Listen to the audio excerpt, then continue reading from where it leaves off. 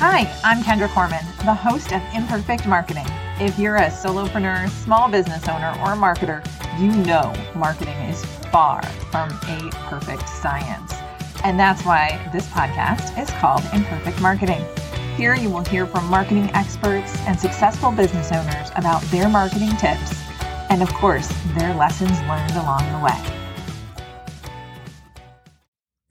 Hello. Welcome back to another Imperfect Marketing Brief. This is episode 99. I feel like I should be squealing. I can't believe I've been podcasting for a year and I'm at episode 99. It's insane. But now that I've taken a few moments to celebrate this milestone, let's just get down to business about what today's podcast is all about. We're going to answer the question of how long is a downloadable good for? This was an interesting question I was recently asked by a friend of mine. I was chatting with her and she said she had about 5 or 6 downloadables that she had created over the past 3 years, and she was thinking about deleting and getting rid of some of the older ones. Well, one definitely needed to go away because it was about COVID. Another one was still really relevant and it added value to the people that would download it.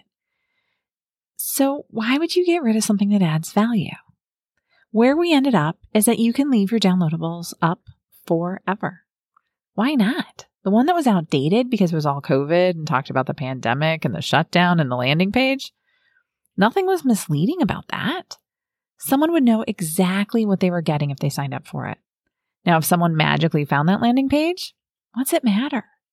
Right? So last week in my Imperfect Marketing Brief, I talked to you about the importance of spring cleaning your website and keeping track of that content. So say you have a resources pages or an everything page where you put all of your downloadables and resources to share with the world. At some point, like now, for the COVID one, it isn't relevant and it should be removed from that page. But that doesn't mean that we have to take down the landing page. If someone goes scrolling through her Facebook or LinkedIn history, they could find that landing page and it's still going to come up and not give her an error. There really isn't a need to take down or discontinue your downloadables if you don't want to. Now, if you update one, feel free to update it. Add new screen captures or videos or whatever has changed to make sure that the content is still relevant. But it isn't the end of the world if someone finds a landing page and signs up for your emails for some older content, as long as they know what it's about. So what do you think? Let me know. I'd love to hear from you. You can reach out to me at support@kendracorman.com. And if you learned anything in today's Imperfect Marketing Brief, I would love it if you would rate and subscribe wherever you're listening.